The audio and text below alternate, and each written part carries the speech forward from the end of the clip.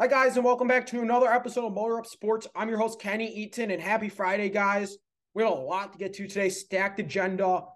We're going to start off with the Mozzie Smith story. We're going to move into some Tigers talk for the first time in months because they finally did something, and I'm going to save that for a couple minutes. MSU basketball, awful game. We're going to get to that.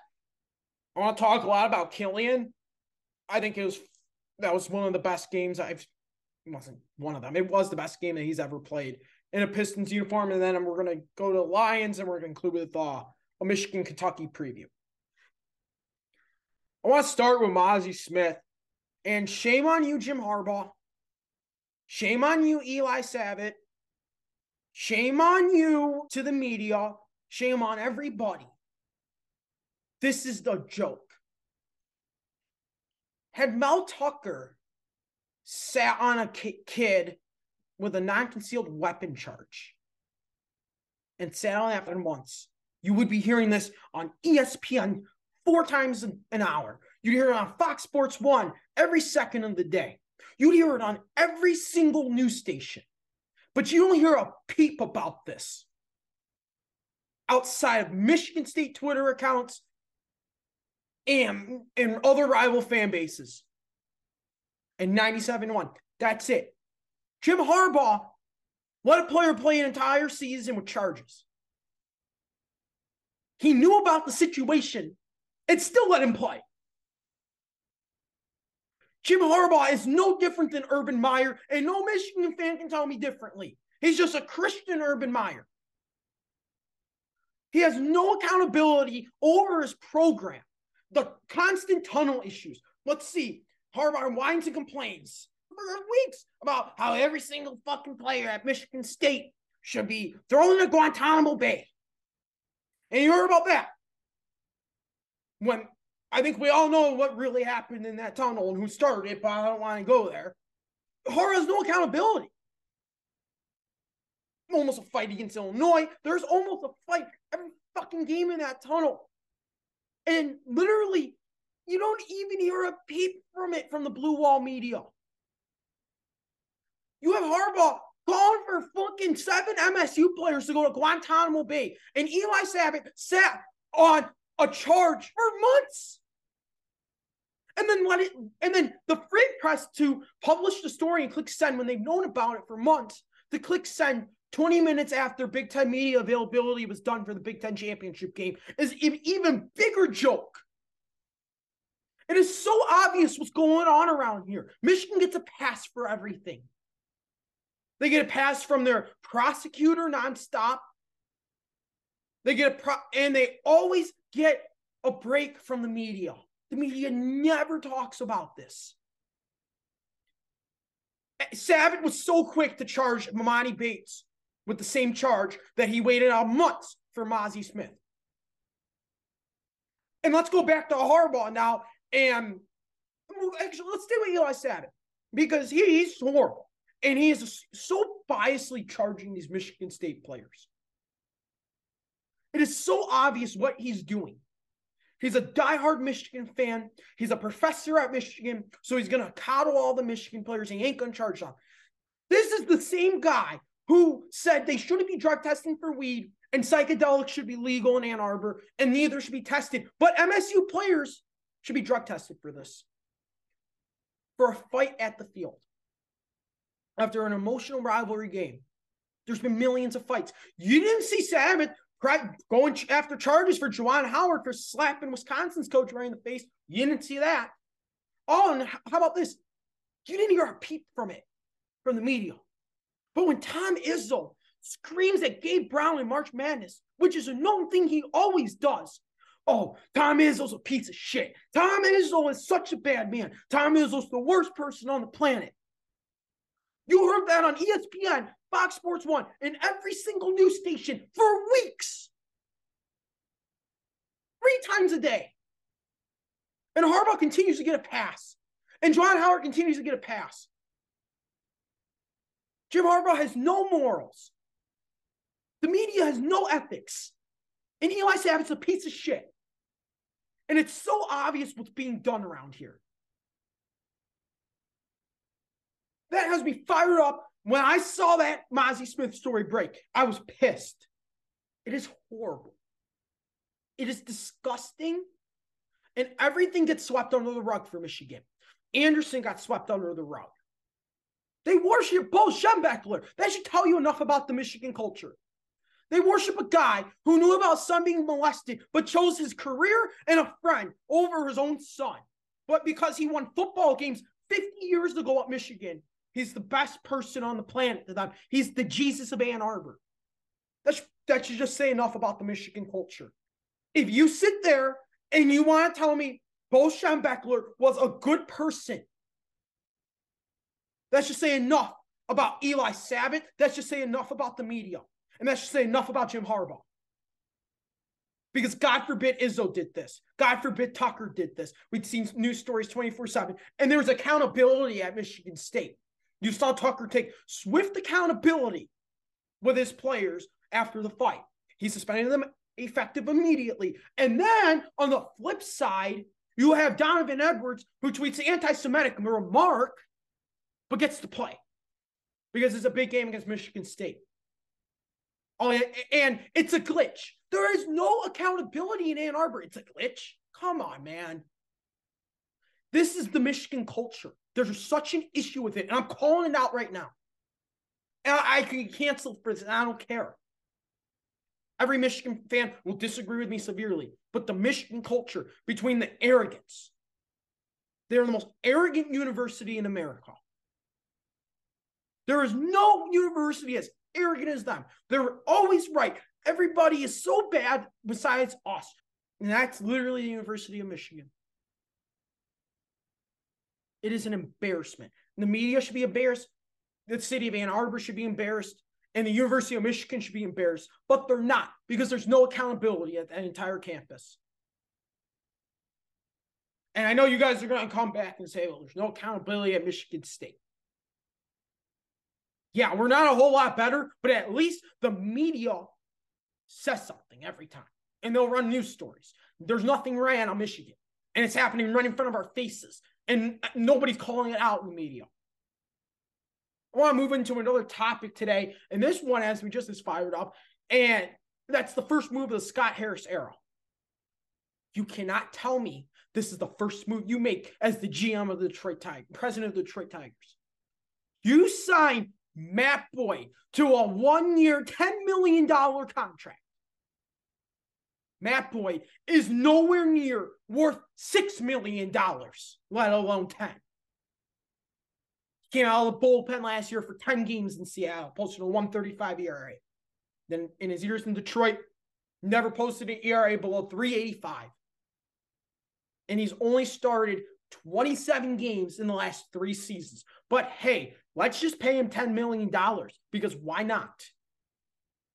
Why don't we bring back Tucker Barnhart while we're at it? This is the epitome of an Al Avila move. And this is the first thing this guy does, because this guy talked elegantly. And because this guy worked for Theo Epstein. Because this guy is young. And because he's smart. He at least looked smart and sounded smart. He might not be so smart after all. But if this is how the Scott Harris era is going to go, expect another 5 years of bullshit. Expect it. Expect it right now. And I always had this feeling in the back of my head. And that was this. Because Chris Ilitch hired him, he's a guaranteed flop. I put Chris Ilitch as a worse owner right now than I'd put Sheila Hamp Ford. Right now. That's how bad I think Chris Ilitch is. That's how incompetent I think he is. Eichmann, you can't even give him credit for that, because it was going to happen and it landed right in his lap. But this one, you could put full blame on him for if this goes wrong. He was in charge of this hire, and I was always afraid it wasn't going to work. And as sure as hell, after this first move, and I'm not going to judge the entire offseason today, but if that's your first move as GM, be prepared for 5 years of bullshit. And I'm not even joking.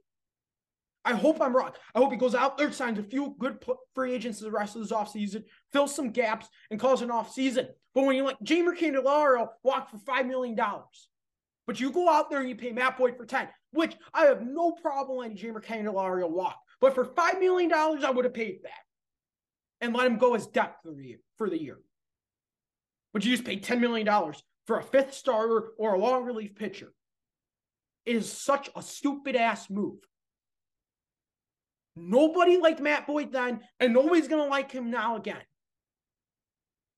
Horrible move, horrible start of the offseason, and a horrible start to the Scott Harris era in Detroit. And I hope I'm wrong. I hope I come back here at the end of the offseason and say, hey, he did a good job besides Matt Boyd. But just like the last 7 years of Tigers baseball, I mean, they haven't made a good move in 9 years. The last good move I can remember them making was David Price. So I haven't seen the team do anything good. So what makes me think, because Chris Ilitch is owning the team now, who is 10 times worse than his father was, why does that make me think that this hire is going to be good? He's shown he doesn't care. It seems like he reads flashcards every single time he's talking about the Tigers. He knows nothing about baseball, and he's just sitting on checks from the TV contracts. Do you really think he knew what he was doing when he hired Scott Harris? I seriously hope I'm wrong, but I seriously don't think so far. We'll see. Well, that's a horrible start to the offseason. And what else has been horrible this week? How about Michigan State basketball? That was one of the most miserable Michigan State basketball games I've ever watched. They came out flat, they stayed flat, and then they ended up losing by like 20 or whatever it ended up being. It was ridiculous. Cormac's good, but outside of that, I mean, you should have had the win. There's no offense with that bench. Not one guy on that bench is ready to play right now. And I know it gets better when Akins and Pierre comes off. But Kohler is not even close to ready. Carson Cooper wouldn't start on the worst mid-major team in the country right now. And, I mean, you're playing Whitens, but, like, he's just doing cardio out there. Trey Holloman will be a third-string point guard next year when Fierce comes in. I mean, he won't touch the floor with big minutes ever again at Michigan State. That's it. This is his time. He'll end up probably transferring at some point. Izzo struck out on this class. Calling it right now. I don't think Kohler will be any good. Kohler is a gump, and Kohler just doesn't even look like a Big Ten player to me. You could have brought in anybody else, but this is what you brought in. You could have gone on the floor and grabbed Ryan Young. Ryan Young, not the best transfer, but, I mean, he's a good backup big at Duke. He would have been perfect, but I'm going to live and die by not going on the portal, was what Izzo's done. It's going to be the same story all year. I mean, the Stars were horrible in that game, and they'll have their nights like that. Do I expect this team to never lose a game? No, I mean, the Stars played horrible. But if you had a decent enough bench, you probably would have won that game. Because I truly don't think Notre Dame was that good of a team. They weren't that much better than Michigan State. If they were that much better than Michigan State, I would have come on the podcast today and said, hey, great job, Notre Dame. You dominated us. Good win. But, I mean, if we had our 9 guys, we'd probably win that game. There's not one guy ready to come off that bench right now. You can't play 5 guys the entire game. But, I mean, Aiken should be back soon. Hopefully Malik's on his way back. I mean, you got you're 0-0. You got a game against Northwestern Sunday. Horrible team. I hope to God they pull off a win on Sunday. I mean, it shouldn't be a difficult one.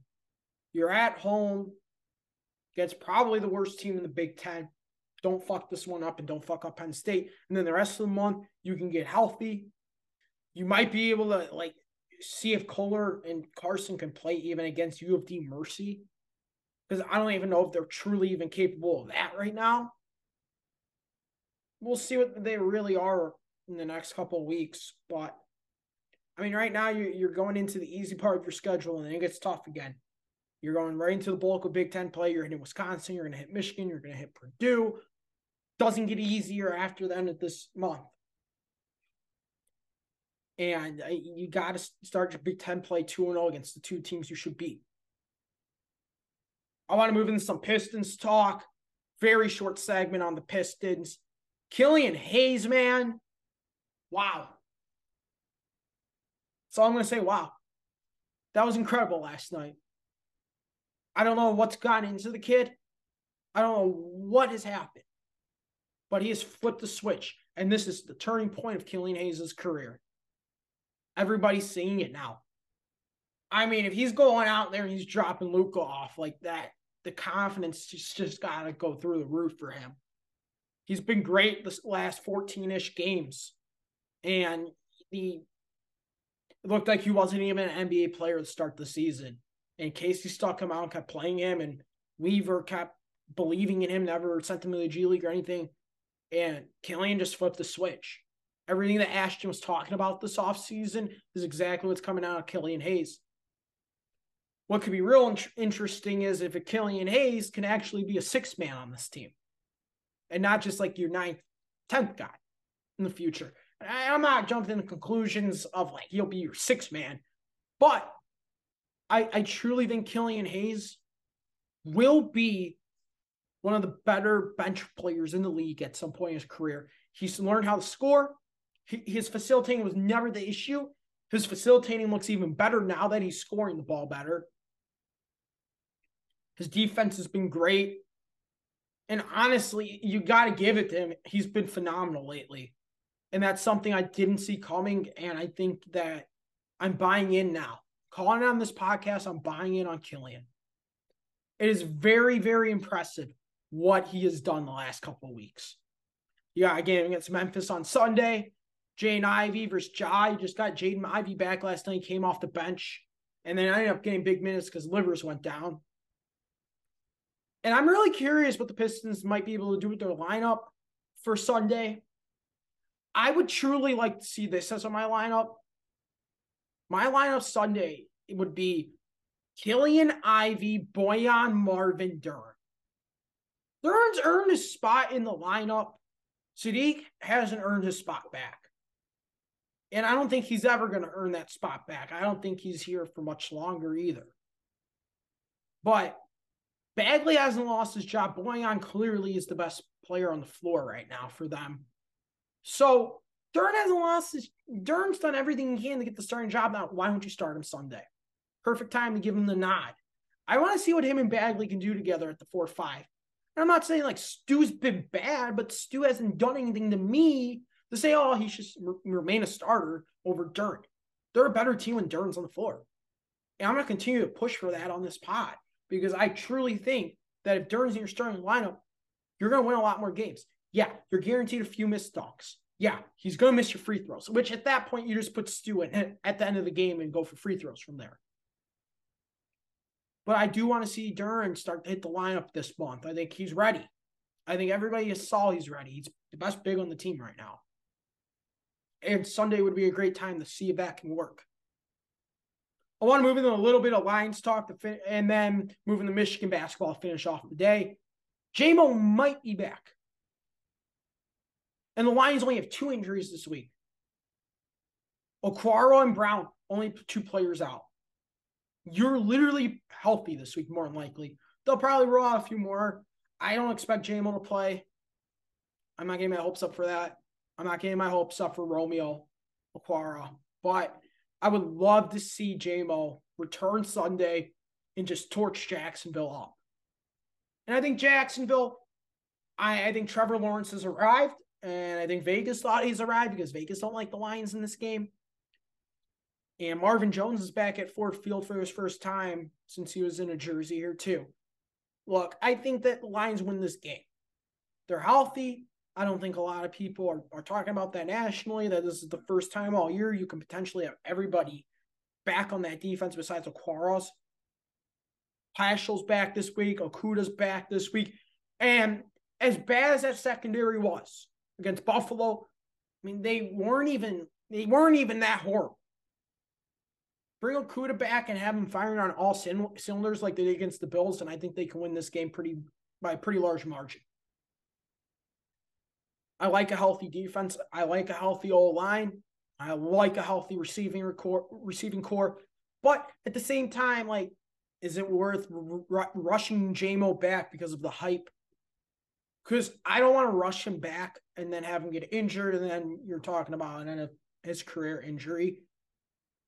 I'd like to play him when he is fully ready to play. I heard he hasn't been a full participant in practice. I heard he's doing more every day, which makes me believe he's out unless something crazy changed tomorrow, but they don't practice on Saturdays. So I don't think he plays.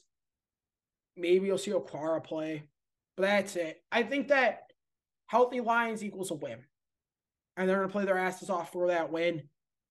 And Trevor Lawrence might have arrived, but the Lions are healthy, and they're going to show that they've arrived as well. Final segment today, Michigan basketball. They travel to Kentucky. They travel to London to play Kentucky. I think Kentucky blows the brakes off of them. I think Michigan's atrocious. I think they are no better than they were last year, and last year's team did not belong in March, but they got hot. So, got to give it to them. They got a Sweet 16. They're not good. They're going to lose pretty badly, I think. They're going to travel to London and have a very long flight back. Sheila and Dick on Hunter could actually be a fun game. And I'll probably go back and forth between that and the Lions. I really am curious who wins that big man matchup. But I just think Kentucky is more talented than Michigan is. Toppin's more talented than anybody on that Michigan team. I'm super excited for this game, and I think Michigan is going to struggle a lot, and I don't think they have any shot of winning this game. I haven't seen Lelland do anything all year for them. Buffkin needs to really step up. I think he's looked decent, but at the end of the day, I don't really like anybody on that starting five besides Jet, and Jet's going to have a huge game to keep them in that and win.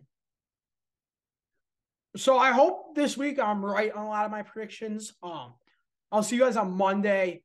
I like ending on a little more positive note going into the weekend after BS, getting all that BS out of the way early in the episode. I'll see you guys on Monday. Have a good weekend. Go Green, go Pistons, go Lions.